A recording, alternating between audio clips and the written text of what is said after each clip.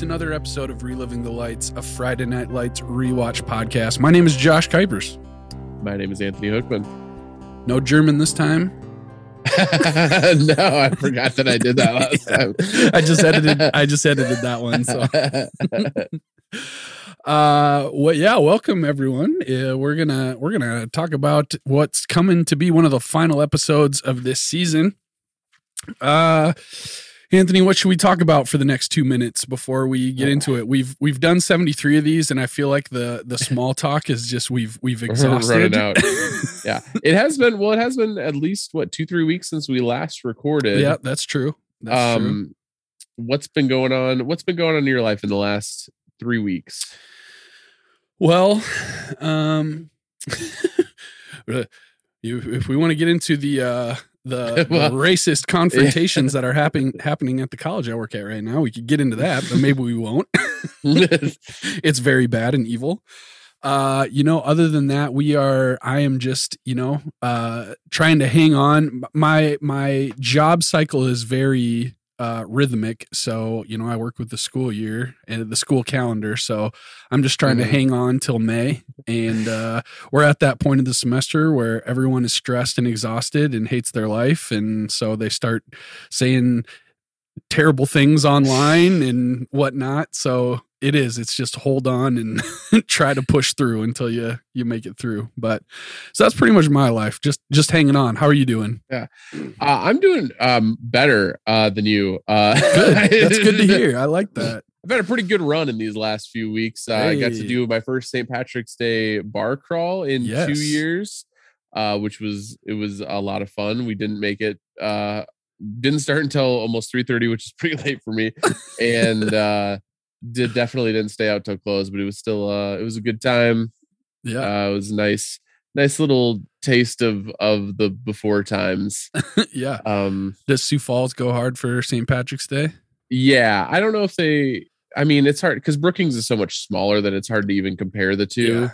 Yeah. But yeah, there was some pretty packed bars, but it kind of, I think with Brookings's, it kind of like starts in the morning and just grows and grows all day. Yeah. Whereas Sioux Falls's was like explosion of people right away, and then like the day drinkers went home, and then like the kids that go out at night then came out. Like it seemed to be like a real like peak valley peak, and then we went home.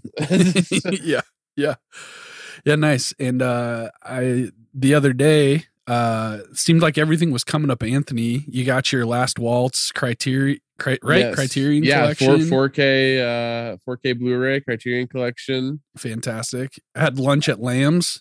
Yep, had lunch at Lamb's. Oh man, I gotta tell you about the lunch I had today too at Tortilleria Hernandez. Yeah. Ooh, buddy. It looked fantastic. It was extremely good. I also got a promotion at work. Yeah, that's a big deal. So that's been, I haven't really reaped the benefits of it yet. It's actually been a really stressful week. I started on Monday. Today we're recording this on a Friday. So yeah, had a pretty stressful first week, but not like, oh, I'm in over my head level of stressful, just kind of like, okay, I got to manage my time differently now. Yep. Yeah. But yeah, so yeah, things are going well. Hey, that's great to hear. Good for you. Congratulations on the promotion. Thank you. Well, I hope that I turn a corner here and get some of those good vibes down here in Iowa. That's probably it. It's just like slowly wafting across the border, and we'll catch some of those vibes soon. But all right. Well, I got to know, Anthony, tonight. I know what you had for lunch today. It looked like a diaper filled with meat and cheese, but what are you drinking this evening? Yeah, I have got here a nice pour of Four Roses single barrel bourbon that I purchased from Costco last weekend. Somebody on the Costco subreddit was saying that this is one of the best bourbons in the world. And so I was like, I'll pick one of those up. And I wasn't really feeling anything I had a giant burrito for lunch. So I didn't want to get too bloated. So just a little pour of whiskey here. Very nice. I have my Bacardi Limon orange flavored water beverage. right now, but then I don't think I've had this one on the podcast before. After I finish that, I'm going to crack open the Big Little Thing IPA. This is a Sierra Nevada Imperial IPA. So kind of the last in the line of little things that I've had. So we'll see how that goes. That's what you're drinking. That's what I'm drinking. That's how you got promoted. Let's get into the episode. Okay, this episode is entitled The March. It originally aired January 26th of 2011. It was rated TV 14, and it went on for 43 minutes. Anthony, it was Haven Iron Oak, I have to say. Yeah. The East Dillon Lions march towards state continues amid Coach Taylor and Principal Burnwell's concerns about impending budget cuts. Tammy gets an opportunity to interview with the admissions department of a prestigious Pennsylvania university. Tim Riggins finds acclimating. That's a tough one. That's a tough one.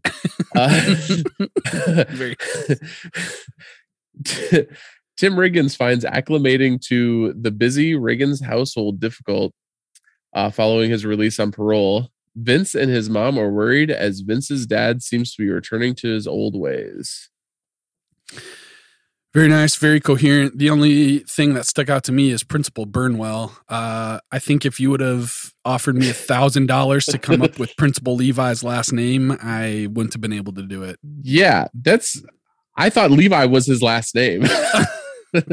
Yeah, I mean, I'm assuming we heard it somewhere along the line, but Principal Levi or Levi is what they always call him. Yeah, so. It seems weird that everybody in the show would address him as Levi or Principal Levi. Yeah. I mean, I don't know. I think if even like the teachers in our high school would like call Mr. Randall, you know? Yeah. I know I heard some teachers like say the first names, but not often. No, like even like with my mom, who's a teacher. Yeah. Like even now. Yes, I know your mom, Mrs. Kuipers. Yes, exactly. Even when she would talk to us about school stuff, it would be, Mr. Randall or whatever. So, I'm just going to check the cast list real quick just to see that he's not just making this up. I'm assuming he's not, but might as well double check the work. Troy Anthony Hogan as Principal Burnwell, and then in parentheses as Troy Hogan.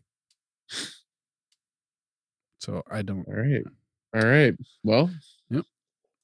I guess we're learning something new every episode, it seems.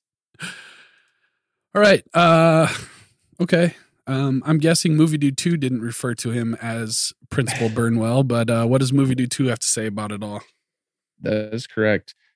Dang it, I had a line for budget cuts in here, and then I lost it because I had to go on the on my theme. So okay. I don't think there's anything in here about budget cuts, which is a bummer, or Principal Burnwell, for that matter. Drunk on momentum, the Lions march towards state while Tammy is ready to break out some drinks after getting a job offer in Philadelphia. All the drinks in the world just can't make home feel like home again for Tim Riggins as he adjusts to getting out of jail. Jess must be drunk on something because she thinks she can be a football coach someday. A woman football coach? Soon they'll want the vote. Pa Howard is also just literally drunk. Oh wow! I feel like that's almost like blazing new territory. That's like taking Movie Dude 1, but then like going a step further and making it your own. Truly chaotic. So, yeah. Top notch there. I appreciate the courage it takes to go into uncharted territory like that. Thank you. It was really good. Yeah. I don't know. I don't know how you could work budget cuts in with drinks, because I didn't want to do I guess we could have said like Coach Taylor is like wanting to drink, but then you got to negate the Tammy. You got to figure out something for Tammy. Yeah, that's because it can't be both two people like, breaking out the drinks. You got to mix it up. You got to have different. Absolutely. So. All right. Well, let's get into it. This episode starts out at a welcome home party for Tim. Lots of drinks. going on. A lot of people there, but Tim seems pretty uncomfortable. Yeah, he just can't seem to feel normal, I guess, and to it just doesn't, something is clearly off with him. He because he goes up to Becky and asks her how Luke feels about him working, or how Luke feels about her working at the landing strip. Becky is like, yeah, he's cool with it. Like, I'm not stripping, I'm just serving. Yeah. Tim kind of like pushes it even a little beyond that, and she's looking pretty frazzled. Yeah. She kind of just gets out of there. Okay, Tim says there's better money than stripping, Becky. But my question is, but really? Is there really better money for Becky out there? Wow. Are you saying for anyone or just for Becky specifically? Because that's for Becky. I mean, like for a right now. What right is she, now, 17-year-old girl? Like we saw her like pulling the tips out, and she's making like a couple $100, like just on tips alone. Right. So, by serving, not stripping. Not stripping. I just want to clarify that. Okay. I was just using Tim's words, but yes, she's not actually stripping. Because that would be illegal, and yes, there could be better gigs for her. No. Some that involve not breaking the law. No, not what I'm saying. Not what I'm saying. No, but I got to think that I can't think of a high school after school job that would pay better than a bunch of creepy dudes, old dudes paying her money. Dude, we've talked a bit about my summer that I spent in Okoboji. Now, granted, I wasn't a 17-year-old girl. I probably would have made more money if I were a 17-year-old girl, but like that was the easiest money I've ever made. Yeah. So I imagine you throw in, a level of horniness that comes with stripping, and drunken horniness. What your little slip up there saying something like of him working at the ladies strip, referring to Tim, makes me think that Tim could probably make pretty good money doing a ladies' night at the at the landing strip. Absolutely. If it was just Tim Riggins' night, I gotta think that would bring the people in for sure. Yeah, I think something for Tim to consider. Yeah, I think that'd be really good for him. But well, I don't remember what happens in the finale, so maybe that'll happen. Yeah, Tim's not happy about Becky's job situation. We see next that we just basically see that the Panthers won their first round of playoffs. We don't really see any of the game. They won 38-6, I believe the scoreboard says. Coach seems really happy with their performance. And they have a whiteboard with how many games until state. And so they erase the 4 and write up the 3 games till state. Buddy Junior, get up here. I want you to. He can still serve a purpose. Principal Levi, or whatever his last name is, calls a faculty meeting, lets them know that budget cuts are going to force them to fire some people next semester. Everybody get in here. Yes. No, I loved it because, hey, thanks for coming in early. Anybody need a donut? What's this about, Eli? Some of you won't have a job next semester. Jeez.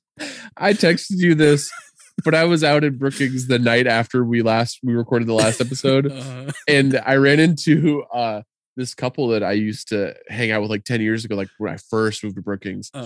And we were kind of catching up, and I was in a conversation with them, and I had to be like, I don't have COVID. My voice is just That's like a combination of Levi and Tim Robinson. We were doing that so much. I literally I had to rest my voice for a couple of days, just not say anything. Because even 2 or 3 days later, I was still graveling in there. But so we'll be sparing with the Principal Levi voice this episode. I appreciate you being willing to suffer for your art, though. What can I say? That's really admirable. The distance I'm willing to go for this podcast. So just to draw out the actual point of all that, he does announce to the teachers that like major budget cuts are going to be happening, and so everybody's kind of on high alert for trimming the budget as much as they can. But even so, people are going to lose their jobs. Yeah, I've got a lot of questions about all of this. Yeah. But we'll save it till the end because of what also happens at the end. So okay. Yeah.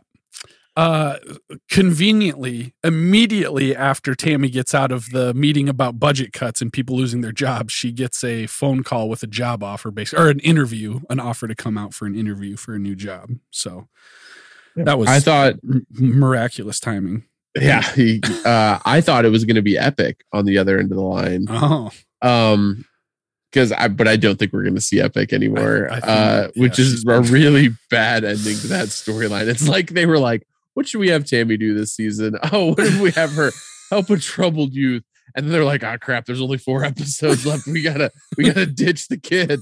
We gotta ditch Tammy's and it basically end with like, yeah, Epic was lying about being mistreated. See ya. Like, yeah. Some people are just jeez. Yeah, they definitely punted on that whole thing. Yeah. But at least they just didn't get rid of her without saying anything like they did with Waverly. Yeah, or Santiago. Yeah. Yes. So Tammy, next we see Tammy telling Coach about it at the Taylor household. She says it's like an Ivy League college, but not Ivy. It seems like she is kind of trying to like not show that she's super excited. She's trying to downplay it a little, but I think she's pretty pumped about it. Yep. As they're having this conversation, they hear a distant chant. Mm-hmm. State. They walk outside and see the team running some like whatever drills. What do you call those? Like, I don't know. They were just like running in place. Like, didn't they drop down? Maybe they did. Yeah, probably. Oh yeah, they're like, break it down for Mrs. Coach or whatever. That's right. So they're out going for a run together. They tell Coach that they're building stamina for state. So I thought it was kind of weird, but I know we're supposed to be a little inspired and heartwarmed by that little scene. Yeah. I think well, also I think how it vibed weird is because Coach Taylor's like, get the hell out of here. Get off my lawn. Messing up the grass. But, I feel like the writers had to stay true to Coach Taylor, and that's 100% what Coach Taylor how he would react. Yeah, because he kind of gave a goofy smile as they ran off, too. Yep. Next, we see Vince coming home, presumably from his run with the team, and Mr. Redenbacher and Ma Howard are arguing in the house about Pa having beer in the house. He's had a hard day's work at the slaughterhouse. 9 hours, I believe, is what he said. And he just wants to come home and have a hot shower and a cold beer. Yep, which is reasonable unless you're dating an addict or married to one. Probably not okay. Nope. I agree. In most cases, I think that'd be perfectly reasonable, but a pretty awful thing to do and to be so obstinate about, considering their circumstances. So Vince gets after him, basically makes him take it outside. Pa sits outside grumpily on the bench and drinks his beer. Ma Howard seems pretty broken up about it. Pretty hurt. Yeah. Tim is adjusting to life on the outside, working at Buddy's. Looking straight out of Roadhouse, wiping down the bar. Talking to Buddy. We kind of get a audio from the background and a TV in the background that's pretty clearly talking about Smash Williams having apparently a successful run at Texas A&M. Yep. I had to look it up. I couldn't remember who the Aggies were, but I don't know if I was reading too much into it, but I felt like the look on Tim's face was a little bit of like regret and wondering like, could that have been me? You know, type thing. But yeah, it's really, I think this whole episode, he's kind of self-reflecting, but also like miserable about it. So he wants to make everybody else miserable about it. Yeah. We see the coaches in the coach's office trying to figure out how to cut the budget. They're just going at each other. I don't know. Coach tells them to stop. Maybe if you stop bickering, you'll actually get something done. In the midst of all this, Jess comes in and she hands Coach a scouting report for Preston, who she says their coach says we don't even play them, but she says, but you might in the quarterfinals. So apparently Jess like went on her own to the Preston game and video recorded it and took notes and brought her own scouting report to Coach. Yes. Something I thought, did Coach say something like that's illegal or that's against the rules or something? How is that against the rules? I'm pretty sure scouting other teams is very normal. I was wondering that too. Maybe in high school, but like, why would it be illegal? I feel like you can obtain the tapes easily to other games, and you can like. Why couldn't you just? Yeah. In the situation, if they're in the playoffs, they could have played them during the regular season. They would have game tape of their own team playing them. Like, yeah. There must be something, I don't know, but even if there is something real, it seems stupid. This seems like something that maybe who usually knows about all this stuff on Twitter, Crank Chop or Tiger Dave or somebody probably was like, well, actually. yeah. Hit us up with what's going on with that potentially being illegal. We could maybe check in with Miles Kuiper, who is right there in the midst of it, but okay, but Coach is not very happy, like we're saying. He's like, this is technically illegal. Jess says like, well, I want to be a coach someday, and she asks if she can shadow Coach Taylor. And then Coach Crowley pipes in and says, you'll never be a football coach. So a dick. Yeah, he's a dick. Angie like got really upset during that. She's like, what an asshole. And I was like, I mean, he's probably not wrong. Like, I'm not saying it's right. It's just he's probably not wrong. I think if he would have simply reworded it as that's going to be a real hard road, you know, like that would have been fine and realistic. But I think to say you'll never do it is a different thing, is more dickish. That's true. That's true. But yes, he's, I mean, a big uphill battle. Yes. Next, Luke and Becky, we get a quick scene. Luke and Becky are making out apparently at the Rigginses, and Tim comes home, walks in on it, says, don't stop for me. It's really awkward. There's just kind of perpetually like some sexual tension between Becky and Tim. I don't know if it's like both ways or Becky towards Tim or what. I think Tim has more of like an older brother thing for Becky, but Becky has more of a like hopelessly so it's weird. But Tim says he's gonna go take a shower, and as he leaves, he tells Luke, use protection this time, friend. That's savage. That's extremely savage considering the history there. Next is a playoff game, and basically all we see of the game is Luke getting a pick six and the Lions winning. Yep. Afterwards, there's a big party at Buddy's. Luke gets the game ball. Yep. And Coach and Levi sit at the bar and talk about the budget cuts. Hey, that's Principal Burnwell to you.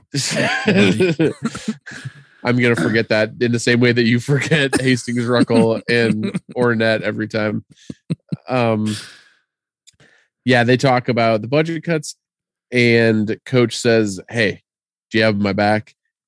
And Principal Burnwell answers back, I've always got your back. Coach Taylor like brings up how like football brings in money, and Levi says that it's revenue neutral. which seems even not accurate. Not accurate. And even if it is revenue neutral, why would it be on the chopping block? If you're not losing any money, why would you chop it? It seems like a good thing for the school to have if it's not costing you money. Yes. So I didn't understand that, but not a numbers guy, you know? Yeah. that makes two of us. Yeah, go ahead. Tammy back at home tells coach that she's going to go ahead and do the interview in Philadelphia. Also, it's on the same day as the semifinals. Coach looks pretty disappointed in this, but eventually agrees to, I guess I shouldn't say allow her to, because he's not allowing her to, but he eventually understands, or is somewhat. He acquiesces. What was I going to say about this? Nope, lost it. Next is practice. We don't see much of practice except that Jess brings coach an article on like the first female high school football coach. Yep. Coach kind of looks at it and says, "You know what you are? You're a pest." So again, not terribly impressed, but at the same time, that maybe feels. I think Jess has a little smile after this, where she like kind of indicates like, I'm getting to him a little bit here. Yep. Billy is telling Tim about the budget cuts back at home. Tim does not care. No, he straight up tells him that. I get it, Billy. Yep. Billy invites Tim to come to the game on the bus. They'll have enough room for him. Tim is also not interested in that. No, he's got to work in. And Billy says, "Well, Buddy will let you off." And Tim says, "I don't want to be let off work." Yep. This conversation comes to a quick close as the team is now on Billy Riggins' lawn. Yes, and they do a extremely culturally insensitive war chant. I just edited. That was also the episode that I just edited where we not about a 15 not only on that. Yeah, not only does Billy not only is it culturally insensitive, but somebody broke their leg doing this the last time that we saw this happen. Billy's got to not do that. Oh, that's right. That's right. That should have been cut off. Yeah, they should have abandoned that right then and there. If Coach Taylor would have seen them doing that on Billy Riggins' lawn, oh my gosh. Yeah, I forgot about that. Culturally insensitive and straight up dangerous. Yes. Haka. As they do that, it kind of like cuts quick to them doing that before the next playoff game. They're in the tunnel before they run out, and they run out on the field, and the opposing team's crowd is like yelling at them and throwing popcorn and crap on them and stuff. But it looked like a late 90s WCW ring when when the NWO like won the main event or something. Oh, yeah. And people would just throw in stuff in there. Yeah. There's a great GIF of Scott Hall that I saw after he passed. That was it's him standing like he's talking in the ring, and a full cup of soda just hits him, and he just sells it. Like he just literally just slicks back his hair over time. I'm perpetually kind of amazed by that, like how people be chucking stuff in the ring and they never acknowledge any of it. They just keep going. The first time when like the Bash of the Beach 96, when Hulk Hogan like formed the NWO, like Mean Gene, I just watched it because there's a new series on Peacock called like WWE Evil or something like that. It's just all about like the best heels of all time. Yep. And there's a point that Mean Gene is like, look at all this trash in the ring, but that's the only time I've ever seen it acknowledged.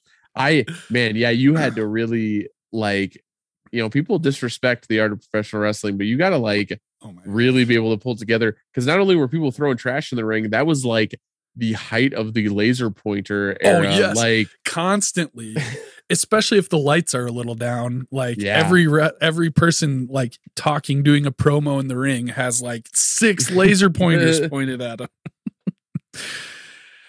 Yeah, it's pretty impressive. So after the game, Panthers win. Vince and Ma Howard are out eating. Vince is really excited about the game. Ma Howard's talking about how, she wasn't able to be there, but from now on, she's going to be at all of his games from here on out. She's got it approved by her boss. My question is, doesn't she work at a gardening center? Yes. Why does she need to be taking the night shift at a gardening center? Why is there even a night shift at a gardening center?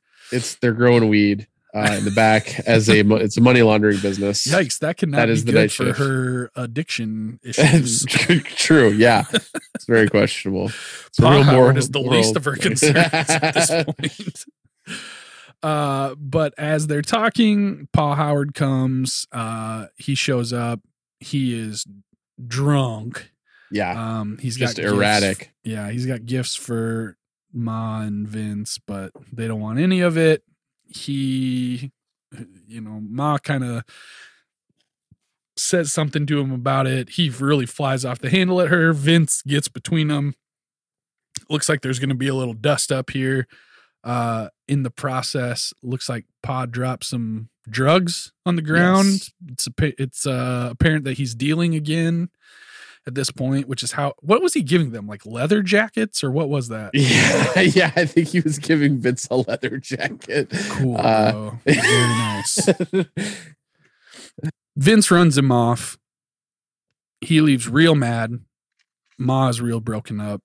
It's kind of a real kind of heartbreaking scene there. I mean, we knew it was coming, right? We knew that this stuff with Pow Howard was never gonna last. The good times arguably were never there, but they sure were never gonna last if they were. So that's it for that scene. Coach is giving Tammy a ride to the airport the next day. They kind of have an argument about Tammy leaving during the playoffs, kind of have a little back and forth, but they make up pretty quickly. Yeah, kind of. There's tension. There's tension, but I think they de-escalate. Yeah. How tense the conversation was. It could have gotten ugly, but yeah, they do kind of divert a little bit. Coach asks, who's going to cook dinner for me while you're gone? Gracie. There's got to be some sort of dig there at Gracie, some sort of conspiracy theory, but I didn't come up with it. But yeah, listeners can fill in the blank. something alien food. Yes. Yep. Next we see. Oh, I do want to. There was just a quick, like less than a minute scene of they're in the locker room. We see the whiteboard. They erase the 2. They write 1 game till state on there. So that was in there, but it literally was like 20 seconds. But next we're back in the locker room. Coach goes and talks to Jess about the female coach. He can't really remember her name, but he talks to her about it. And he kind of says like, hey, listen, there's 14,000 high school football coaches out there. And this is 1 woman out of 14,000. He says, this is a man's game. Men play it. Fierce men, angry men. But then when you think he's going to kind of shut it down, he basically tells her, I don't remember exactly what he said. He talks about shadows because she wants to shadow him. Now so shadows, you don't even know they're there. They follow you everywhere. You don't even know they're there. And he kind of, does like 3 or 4 metaphors and kind of clarifies. And then he's like, all right, well, welcome aboard. Yep. Next we see Tim and Billy hanging out at the landing strip. Yeah, they're right away, enjoying themselves, having a couple beers, but Tim eventually kind of scolds Billy for allowing Becky to work there. He kind of like makes comments like, your son's getting, like fed backstage by 5 strippers or whatever. Yeah. Your wife's working the room and you're 7 beers deep at this point. Yeah. Bill's like, you don't hear me complaining. Tim sees some dude macking on Becky.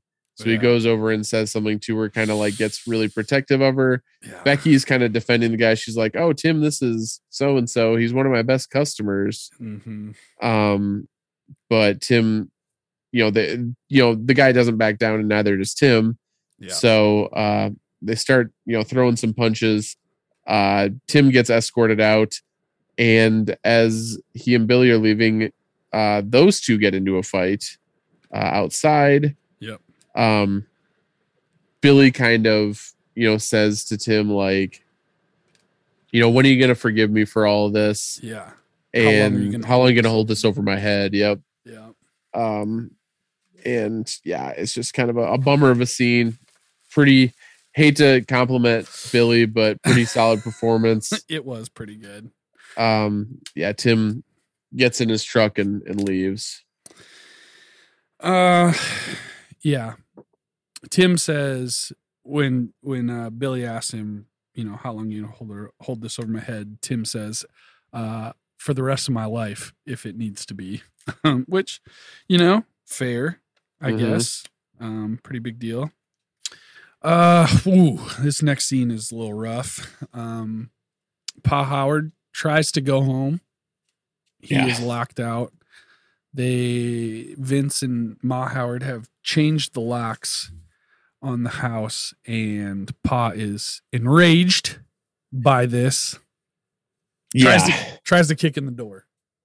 Yeah, Ma Howard, she specifies that she was the one whose idea was to change the locks. He starts kicking in the door. He does get the bolt kicked in, but they've got the little safety chain still attached, and finally Vince is like, "Dude, you got to leave." The cops are on their way at this point. Ma Howard is calling the police, and it's not a very good look for old Ornette. No, old Orville says he better not sleep because I'm not going anywhere, which is a pretty scary threat. Yeah, extremely scary threat. Next, we see Becky talking to Tim. She's upset with him. She's like standing on the street. Tim's in his pickup. Says, I really needed that job and you humiliated me. You won't even talk or look at me anymore.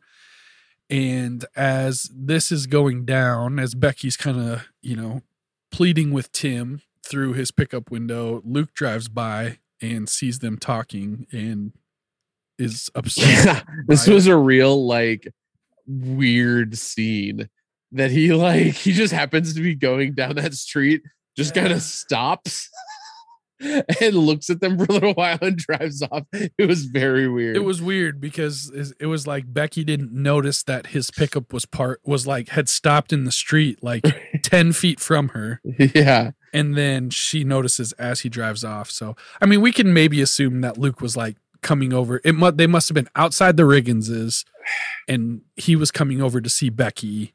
I guess. And then they're talking out on the drive. I don't know. This whole scene really reeked of Julie seeing Matt kissing girls everywhere she went. Yes. Yeah. For sure. It's a little too coincidental. Kind of. This is an episode for that because it's kind of like Tammy getting a call about the college job immediately after the budget cut meetings. So, yes. And we know it wasn't even just in that case, it wasn't just a scene cut to later that day because the doe-eyed teacher is in the office. They're still talking about it. Yeah. And the phone rings. So, so Luke is not happy. But Tim says, he's like, I gotta go. There's not room for me here. I gotta get out of here. So Tim is gonna take off. He's moving out. Levi calls coach. Yeah. And tells them that the football program is getting cut. They're going to combine next year with regular Dillon. So there'd be two separate schools and one football team, which just from what we've seen over the last 4 years seems like, I mean, they've got one team that's perpetually good and one team that is literally in the semifinals right now. Right. to cut that down into one team is going to be tough. There's a lot of talent.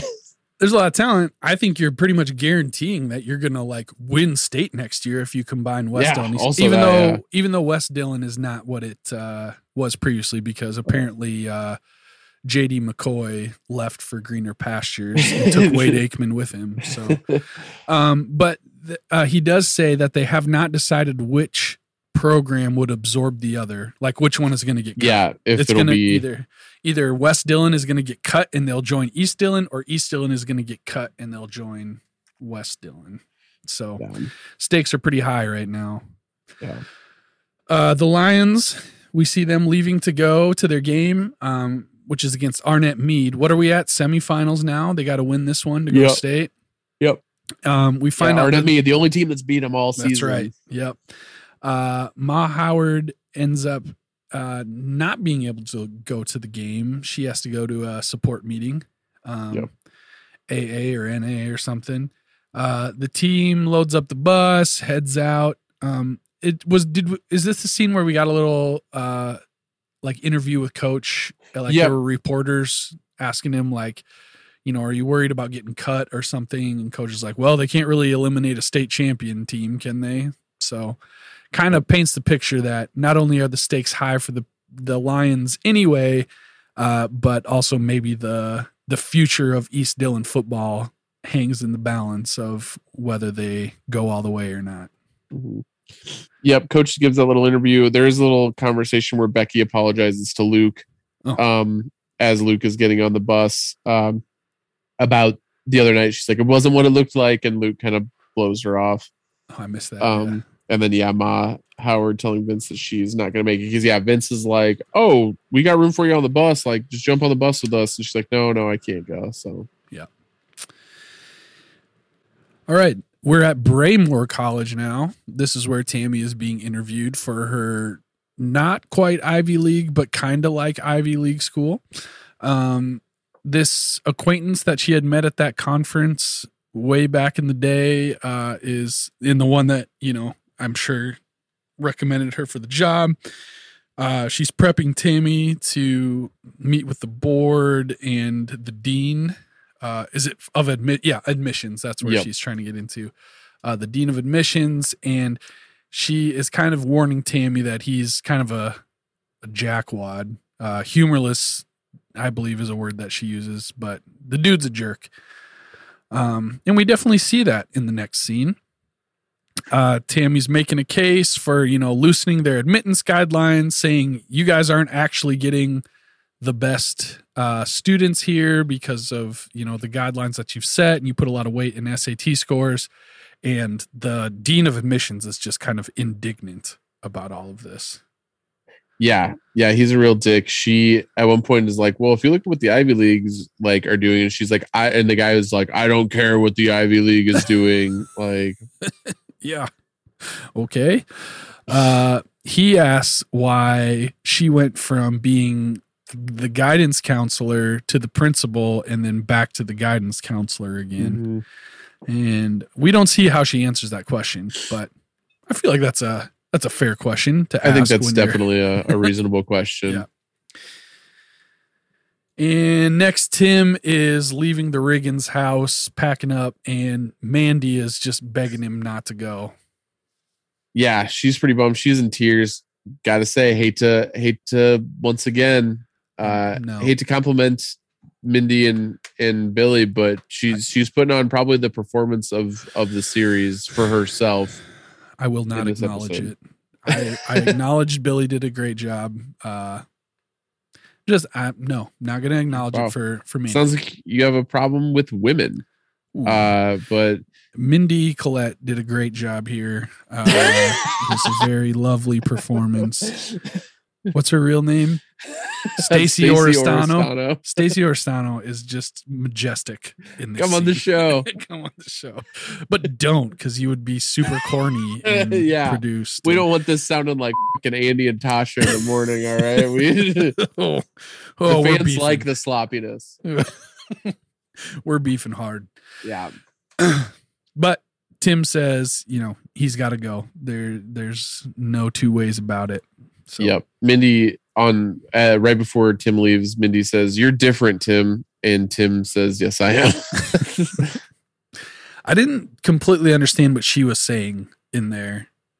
I think like, what did she mean by that? That you're acting different than how you used to. I think that's what she. Yeah. I thought she was basically implying that he was better than Billy somehow. Like you're different. You're not like a regular Riggins. Like, but that makes more sense. You've changed. Yeah, you've changed is essentially what you're saying. You were thinking of the 2 Chainz usage. I'm different. Yeah, I'm different. I'm different. Yeah, I'm different.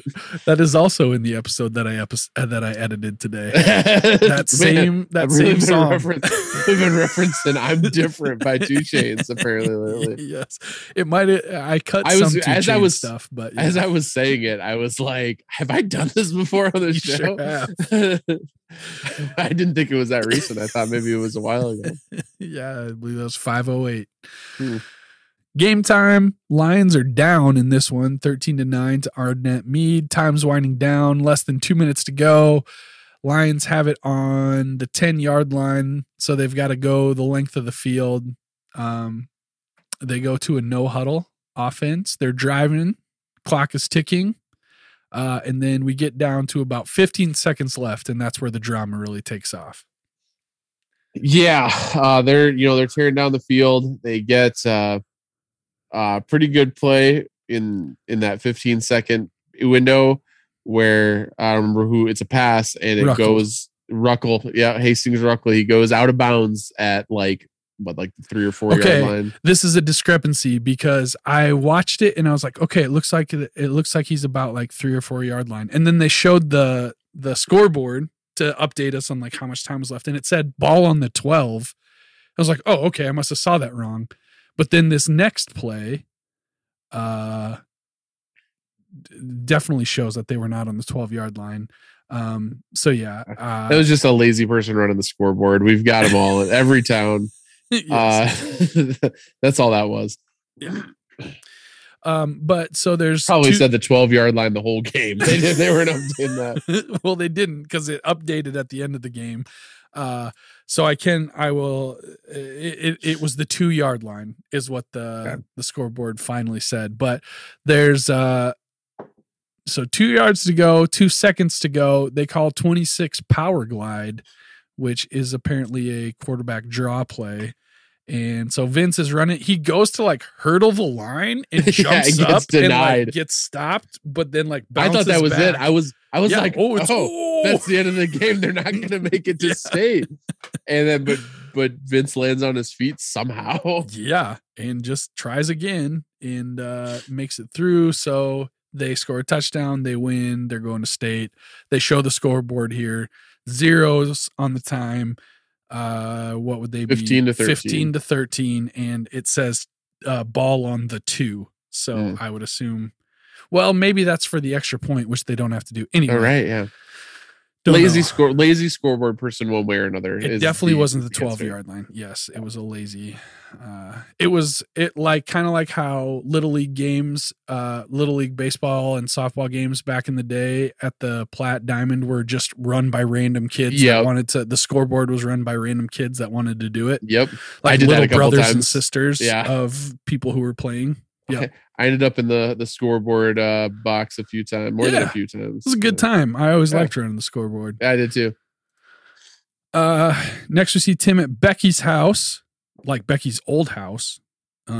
Breaking into the camper that he used to live in. He does crack a beer here, so we get another beer. I know there's been more earlier, but there has been. He sees somebody in the house. I thought that Becky's stepmom. Yeah, what's going on with this the silhouette in the window? Is it supposed to be Becky's mom? Is that the implication? Maybe. Or did somebody else move into the house and he's like looking at them or what? Yeah, because I thought like, oh, Becky's mom must be back. But if Becky's mom is back, like I feel like Becky would maybe move back home if it was her mom.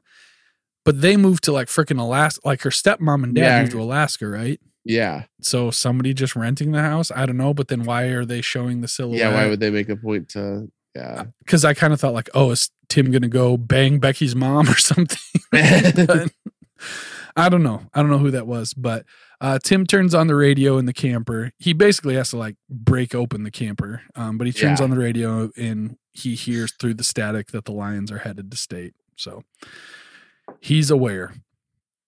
Next, Tammy is at dinner with the acquaintance who hooked her up with the job, and I don't know who joined them, like the president of the college or like the guy who makes the decision. Yeah. He comes in and he can't stay very long, but he tells Tammy that they are not offering her the assistant dean of admissions position. And Tammy immediately starts like, "Oh yeah, it's fine. Okay. I totally understand. Like, no big deal. This is just, I was probably underqualified." Yeah.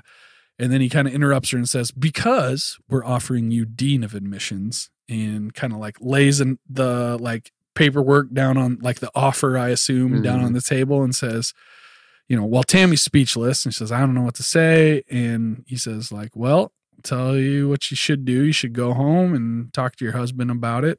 And hopefully you let me know." So I take it to mean, oh yeah, they're like firing the jerk guy. Yeah. Cause she says, "What about Dean so-and-so?" And they're like, "Oh, don't worry about him." Yeah. I think he says something like, "We want people like you working for us or working at the college or whatever." So yeah. Okay. Bus ride home. They have a freaking whiteboard on the bus. Where are my notes on this? Yeah. On the bus back home, the team has apparently brought the massive whiteboard along just so they can say 0 games left to state on the way home. This thing is like... It's huge. It's like a full-size 5 feet by 3 feet or something like that. It is huge. It's not like thered be any other reason to have it on there. And there's no other place to put, like, there's no place for them to comfortably put that on the bus. Why did they pack their own whiteboard? Every locker room has a whiteboard. Why wouldn't you just bring a mini whiteboard if you want to do the bit that bad? This thing is huge. It's got to be 5 feet by 2 or 3 feet. It's got to be like a driving hazard for the bus driver because I assume he can't see anything that's behind him. It is one of the most ridiculous visuals in this entire series. They were just forcing stuff on this episode, like hard. I don't know. Weird. But I mean, the exact, like, I paused it and was like, "Oh my God." Like to Angie, I was like, they brought the fucking whiteboard on the bus. Yeah. The only reason that they ever would have even brought it along in the first place is to do the bit, right? Like, yeah. And so they just what if they haul along what if they lost that game? They've just got the whiteboard taking up space. Everybody's pissed off. Everybody's sad looking at the like 2 games to state or 1 game to state. Yeah. And then it has to say like 14 games to state or whatever. They got to start over. Buddy Jr., come on up here. 14. Yeah, bad, weird. But they have the whiteboard. They erase the game still, and it just says state then. Yep. So everybody cheers. They're excited. They're pulling into Dylan. Luke says, "Coach, we passed the turn for the field house." And Coach says, "We're not going to the field house." And they pull up, and there's a big crowd of Lions fans cheering them on. Yep. They basically, the whole town is there celebrating. We see kind of a couple of reunions. The only one that I really took note of is Ma Howard and Vince embrace. Yep. They hug. He's the hero. The other thing I noted was that, so like Vince is like looking around for his mom and he sees her and they hug. And then we see Coach at the end looking around, presumably for Tammy, but he doesn't find her, and then roll credits at that point. There was a music cue here that I got. Nice. Did you also get it though? I Shazammed it. Yeah. Okay. The Champion Angel by the Low Anthem. Yes. Which then caused me to listen to the Gaslight Anthem later today, which was nice. Yeah. So that's it. Roll credits, end of the episode. We'll be right back with our awards for the week.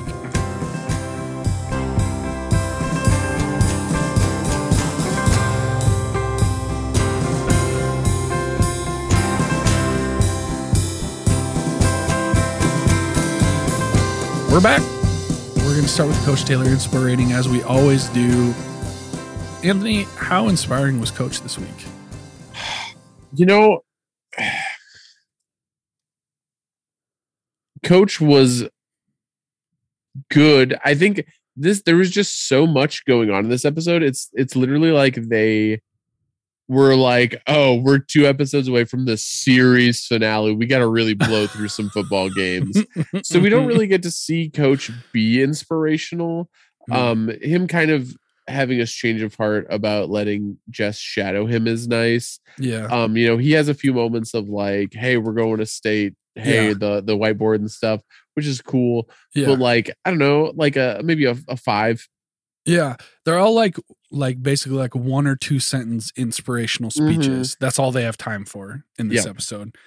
So I think a 5 is fair. Like, yeah, it was inspirational, but not like memorably so. Yeah. Julie Taylor Hate-O-Meter, we had 0 Julie. Yep. 0 Not Julie. even a mention of Julie. No. The way we like it, folks. Amen, brother. Big Rig Beer Tally, it's back. We had a full 6er. Oh my gosh, are you kidding me? I'm dead serious. How did that? I mean, can you give us the rundown here? Yeah, let me. Almost every scene that Tim is in, except for when he's bartending. So, except in the bar. That's funny. Yeah. At the welcome home party. Yep. Tim. Oh no, that's when he's with Buddy. At Buddy's. He cracks a beer when he catches Luke and Becky. 2. Yep. He's bringing in like a 12-pack. I think he's already got one cracked. He's drinking a beer watching like NASCAR when Billy's telling him about the budget cuts. I get it, Billy. All right, 3. Tim and Billy at the landing strip. That's 4. Nice. Billy was on beer 7 at that point. And so technically it is only Big Rig, so we could maybe count Billy's 7, but we won't. Yep. I believe number 5 is when Mindy is begging Tim not to go. I think he's got a beer either cracked or he's like carrying a 12-pack and like pulls one out. I'm pretty sure. Yep. For the road, as one does. And then number 6 is back at his old camper. Yeah. He cracks that open and it's like overflowing. Yeah. It's fizzing. I noticed that one. Well, good eyes. I had only counted 2, so way to go. You're on top of it as you always are. And Tim, great to have you back, man. Even with some time off, you're ready. My old instincts kick in. The Alamo Freeze presents the Matt Saracen Aw Shucks Goofus Maloofus moment of the week. Who is particularly Goofus Maloofusy? The only scene that's coming to mind is Luke pulling up and seeing Becky and kind of just staring for a while and then driving off. I don't know if it was Goofus. I don't know if it was Goofus Maloofus, but it was just very like it was Matt Saracen-ish. Yes. All right, we'll go with that. The Donnie Buddy Garrity sleazeball move of the week. Buddy wasn't sleazy. Don't get a lot of Buddy at all in this episode. Just at his bar is pretty much the only time. Yeah. When the after party and then maybe him watching Smash Williams play college football and look on in amazement that Smash could succeed. Oh, that's a pretty scumbag. Yeah. I don't know if that's a reach. Yeah. If Buddy's in it, do we have to give it to Buddy or no? We don't have to. It can go to somebody else. It's in namesake only, but almost always is is almost always held by Buddy. It's Pa Howard refusing to drink his beer outside and then knocking down the door. I think almost every moment that Pa Howard is in this episode is pretty sleazy. Absolutely. Any Joe McCoy stud of suds smug scumbag move of the week? There's like a fine difference here, but I think we understand the difference between the Buddy Gary sleazeball and the Joe McCoy scumbag. Yeah, smug scumbag. Yes. Maybe the dean. Oh, he was so smug. Yeah. And yeah, that's perfect. Dean of Braymore. Yeah, he was just like indignant that Tammy would even question the SAT. Yeah. Notable music cues. I know we had a note or two of some, but I don't know if anything was terribly notable. But Champion Angel by the Low Anthem, and there was one more that played during when Tim and Billy get into the fight, but Shazam would not pick it up. Okay. I tried twice. I'll see if there's anything on the IMDb. Dead Man's Will by Iron and Wine. It may have been that. Because it did sound kind of like Iron and Wine. Yep. Calexico and Iron and Wine. Boy. There was also apparently a Spirit in the Sky played at some point, which I do not remember. I feel like I would recognize Spirit in the Sky. We would notice Spirit in the Sky. Yeah. But that also seems like a song that you could get fairly easily. Right. Maybe it's not old enough that you could get it easily. And then there was also apparently a song by Doghouse Lords called Gambler's Guts, which I also did not catch. So I feel like we've talked about a lot of old pop culture references, but any specific to this episode, outdated pop culture references or anything we need to cancel here? Okay, go ahead. I'll follow up. I was going to say, I would like to say that the female head coach thing should be an outdated pop culture reference, but it's not. It's still very, very relevant to this day. Yeah, especially football. Yeah, football specifically. I think I think it's just such a male dominated sport that, it's probably just not. And I'm not saying it's right or wrong. I just think it's right. Not probably ever going to happen. Yeah, like we said before, it's it'll be an uphill battle for sure. It'll be a long road. It's not that a female cannot coach football, like Coach Crowley said, you will never do this. But that's challenging because I think of like the NBA and South Dakota's own Becky Hammond, like is always like perpetually like on the cusp of getting a head coaching job. She just hasn't yet. I think didn't she get a WNBA coaching job or maybe there's lots of women WNBA right coaches. Okay, yeah, but I really feel like she's been waiting out Greg Popovich, and Greg Popovich just keeps holding on. So she's like, okay, I'm gonna go coach the Aces for a while. You let me know when you're heading out, Greg, and I'll take over. Really, she's going for that position, huh? I think so. I mean, she's been in the Spurs organization forever. Oh, okay. So I don't know. She's always been assumed to be like the heir to the Popovich throne. Okay. But, I didn't know that. I don't follow NBA near as closely as you do. But like the Grizzlies for the last like 3 years have had a female assistant coach, but. And now that we're having this conversation, I was going to say, I don't think you'll see it in the NBA in my lifetime, but I think there is a assistant coach for the Falcons. That's a woman. For the NFL, you mean? Yeah, for the Atlanta Falcons. Yeah. I think. Quote of the episode. Anything stick out to you? I don't think I made. Okay, I do have a nomination. The only quote that I wrote down, it's not one that I'm particularly like thinking it's quote of the episode worthy because it's so savage. But it's Tim saying to Luke, use protection this time, my friend. Hey, yikes. Yeah, definitely notable. One I wrote down was, hey, thanks for coming in early. Anybody need a donut? Some of you aren't going to have a job next semester. I can't do it like you do, but I don't want to tax your chords. Yeah. It's WrestleMania tomorrow. I can't be... What do you think? Go, anybody need a donut?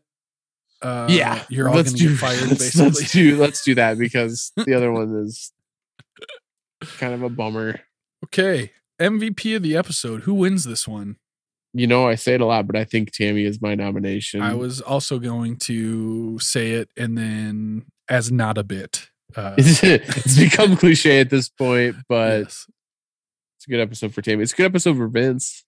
It is good for Vince. He sticks up to Pa Orville or whatever, Ornette. Pa Orville. He sticks up to him. It's not Tim. It's not Becky. It's not Billy. It's not Luke. So Billy and Mindy both had solid turns. I hate to say it. Don't like to say it. Hate them. Come on the show. But acting wise, it was good. For their characters, not great. So, okay. let's go Tammy. She's getting the big college job offer and kind of killing it. It's a big episode for her. All right, episode rating. What do we think here? What numerical value will we put to this episode? I'm willing to give this a strong 7. Well, you know what? Maybe a light 7, because as much as I liked it, I think there were strides for Tammy, specifically a few strides for Jess. But I do think, like I said earlier, this feels like the writer's room was like, oh crap, we've got 3 episodes left. We got to plow through some, because if this is the series finale, which I think by this point they understood it definitely would be, you can't have State be the last episode. You have to tie up everything else in the last episode. Like State has to be second to last at best. And they're going, oh, this regular season just ended. Like, we got to really plow through some games. So we don't get a lot of game time here at all. Yep. Yeah, it felt pretty forced. There were some scenes that really didn't make sense all that much, and we didn't get any explanation on it. So I think 7's fair. I was initially thinking good. 8, but the more I think about it, I would probably come down. Yeah, I think if we just go a middle of the road 7, that's probably okay. I think that's good. I mean, as we said, it's a good episode, and I think that if you don't think about it too much, it's a really good episode. Right. But if you start thinking about it, you realize like how sloppy it really is. Yep. Well, I feel like we don't get that like that's not a common thing with I agree 100%. Sloppy. They usually are not hiding any sloppiness, because usually there isn't a lot of sloppiness. Season 2 notwithstanding. Right. Okay. Before we wrap this thing up, it's been a while. We better go to social media. Oh yeah. Do some shout outs. But I did have a conversation with a listener in Wales, not Niall. Now we hope you are still out there. I'm giving up hope, but at least we have somebody. No one Jack 8. Had a little back and forth with him. He was checking in. My son punched a hole in our drywall in the wall of our living room with his head. And so he was checking in on that. And then we got talking about Wales. He turned me on to the Wales national anthem. Oh, pretty badass. Cause he was saying our flag is the best. And also our national anthem is dope.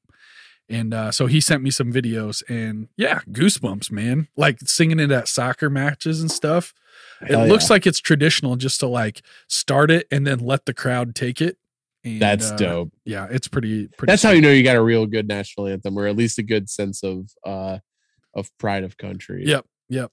So shout out to our listener in Wales, No One Jack 8. Yeah, we hope that you hear this episode soon. I know I can't remember if he said that he was just starting behind the show. So yeah, no, he's like in season 4. So he's all right. Yeah. If you see Niall, if you happen to see Niall, I know that that Europe as a continent is basically like the size of South Dakota. So I'm pretty sure you guys will probably just run into each other. Right. At some point, but if you see Niall, we're kind of worried about him. I did check a couple days ago, and he is still following the Twitter page, and he hasn't tweeted for a while. So we hope that he's still okay. We hope he's still all right. We hope he's still out there. Niall, we love you. We hope. Once again, the invitation is open. We want you to join us on the show. We want you to talk to us. Yep. So, Niall, if you're out there, get a hold of us. By the time this episode airs, we might be done recording the rest of the series potentially. So we will throw in a bonus app for we're gonna start a Patreon, and you have to pay us $10 a month, and the only piece of content ever is just the Niall episode. That's maybe a half hour tops. So that's our business plan for going forward. So Niall, we're willing to split this 3 ways with you. 100%. I don't know what $3.33 is in pounds, but buddy, it's all yours, man. Speaking of having Niall on, longtime fan, yes. Riley McKenna Insco just suggesting maybe for the finale we bring in a few extra guests, maybe a dedicated fan or two for a segment, she says. So it's definitely something we've kicked around. Yeah, we've talked about it. Stay tuned. Actually, by the time that this episode is actually live, we may have already done it, but stay tuned. Yeah. All right. Chris at Martin Blank was drinking a green friendly on St. Patrick's Day. Love to see that. Absolutely. A big St. Patrick's Day fans on the show here. At least I am. Yeah. So I actually did miss. So Brookings Pub Crawl was a week after Sioux Falls' Pub Crawl, but I was in Brookings the week before Sioux Falls Pub Crawl, and we basically drank all day. And I could not do that 3 weeks in a row because I am now in my mid-30s. Yes. So I probably could have done it, but it wouldn't have been great. But yeah, we love a good St. Patrick's Day. We had a great, I mentioned at the top of the show, we had a pretty solid St. Patrick's Day. So Angie and I, she knows that I love St. Patrick's Day. She even took the weekend off. She indulged me. God bless her. And she knew that it was a hard 3 full calendar years since my last one. So she really to make up for lost time. Mm-hmm. We did get also a response from Chris or on Chris's tweet from Grainbelt Beer. Grainbelt? Yeah. Hey, listen. We're still out here. You can still give us money. I think we've earned it. I think we've more than earned it, actually. I'd take a free hat. I'd take a free 12 pack. Anything. Really anything at this point. We've earned that much. We need to we should do a New Ulm trip because I feel like that wouldn't be difficult for either of us. I think that would be a fun little little trip.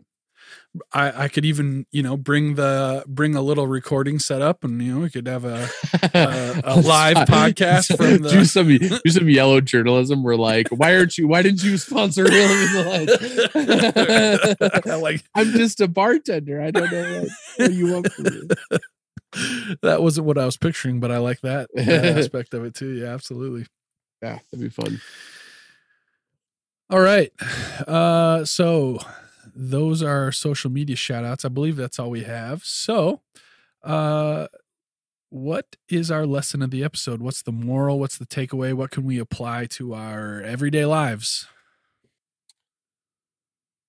Don't commit crimes, at least not serious ones, because jail will change a man. That's true. You don't want to go there. If you're a high school football coach and you have an ongoing bit where you have a whiteboard where you're erasing numbers every week and you have an away game, they make like whiteboard clipboards. Mini ones. Mini whiteboards that you can you don't have to bring the whole damn whiteboard on the bus and create a driving hazard. If that bus needs to be evacuated quickly, they're not happening with that thing on. Yeah, I hope they can get out the back or out the top because they're not going out the front doors. So and depending upon I think if that bus tips over, that's going to take somebody's head off. If you're in the back of the bus, you're not getting past that to get out the top. No. Well, and just think that bus tips over and that whiteboard goes flying back. You're having there's just so many moral issues with doing it beyond the inconvenience, because even with what you did, we saw no fatalities, but man, if the kids that are sitting in the row where you've got the whiteboard rested on either end because it's 5 feet wide, not worth it. Not worth it. Just buy a mini clip. I know the budget is tight. Listen. But Coach Taylor, I'm just going to look up what the cost of a small whiteboard. $9.51. Oh my gosh.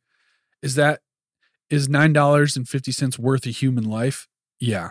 I would say so. Is. Listen, I know that earlier in the series, the coach was struggling to make a $3,000 check come out of his own personal checking account. Right. But $9.51. I mean, look at this. It's perfect. It's perfect for what they need. You can fit. You can draw a 3 on there that's big enough for everybody on the bus to see. I think all they have to do is write the word state on it. Honestly. Or that, yeah. Right. That's 8.5 by 11. That's more than enough. There's one on Target that I'm looking at for $5.50. Come on. Think it through. Jason Cadams, Eric Chandler, we're talking to you. Come on the show. We want to talk about this whiteboard situation. I think that would be our main priority if we ever got them on the show. We'd have to ask about Tinker and the Pig first, and then Tinker in that pig. He is right. Please guarantee us 2 questions. You can walk off after that if you want. Question number 1: is Tinker in the pig? I don't know. Do we want to waste a question on that though? Because we know it's true. Yeah, it's pretty obvious. All right. Well, I feel like we've learned a lot from this episode. We have.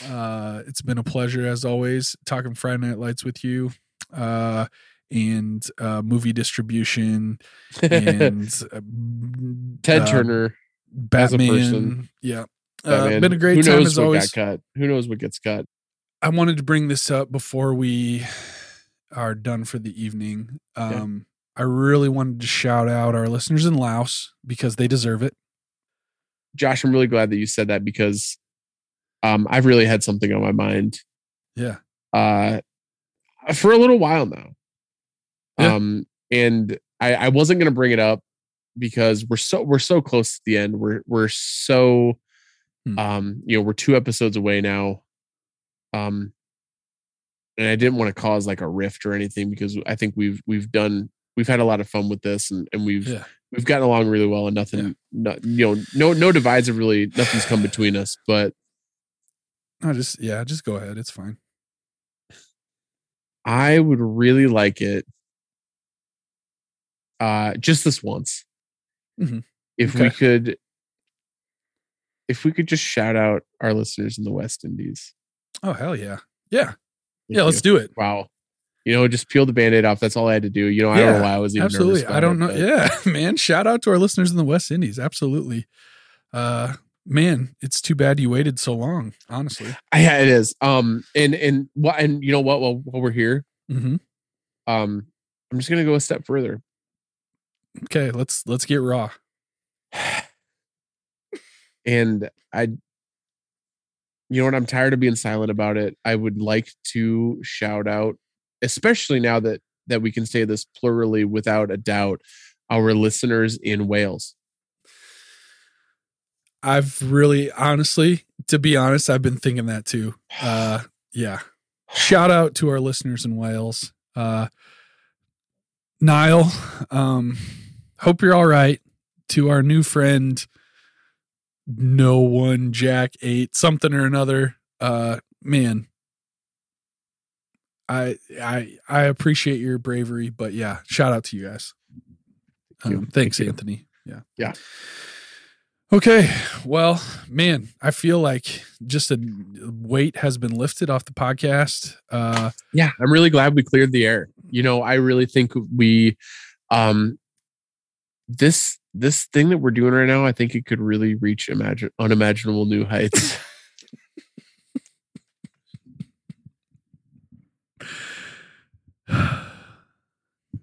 Yep.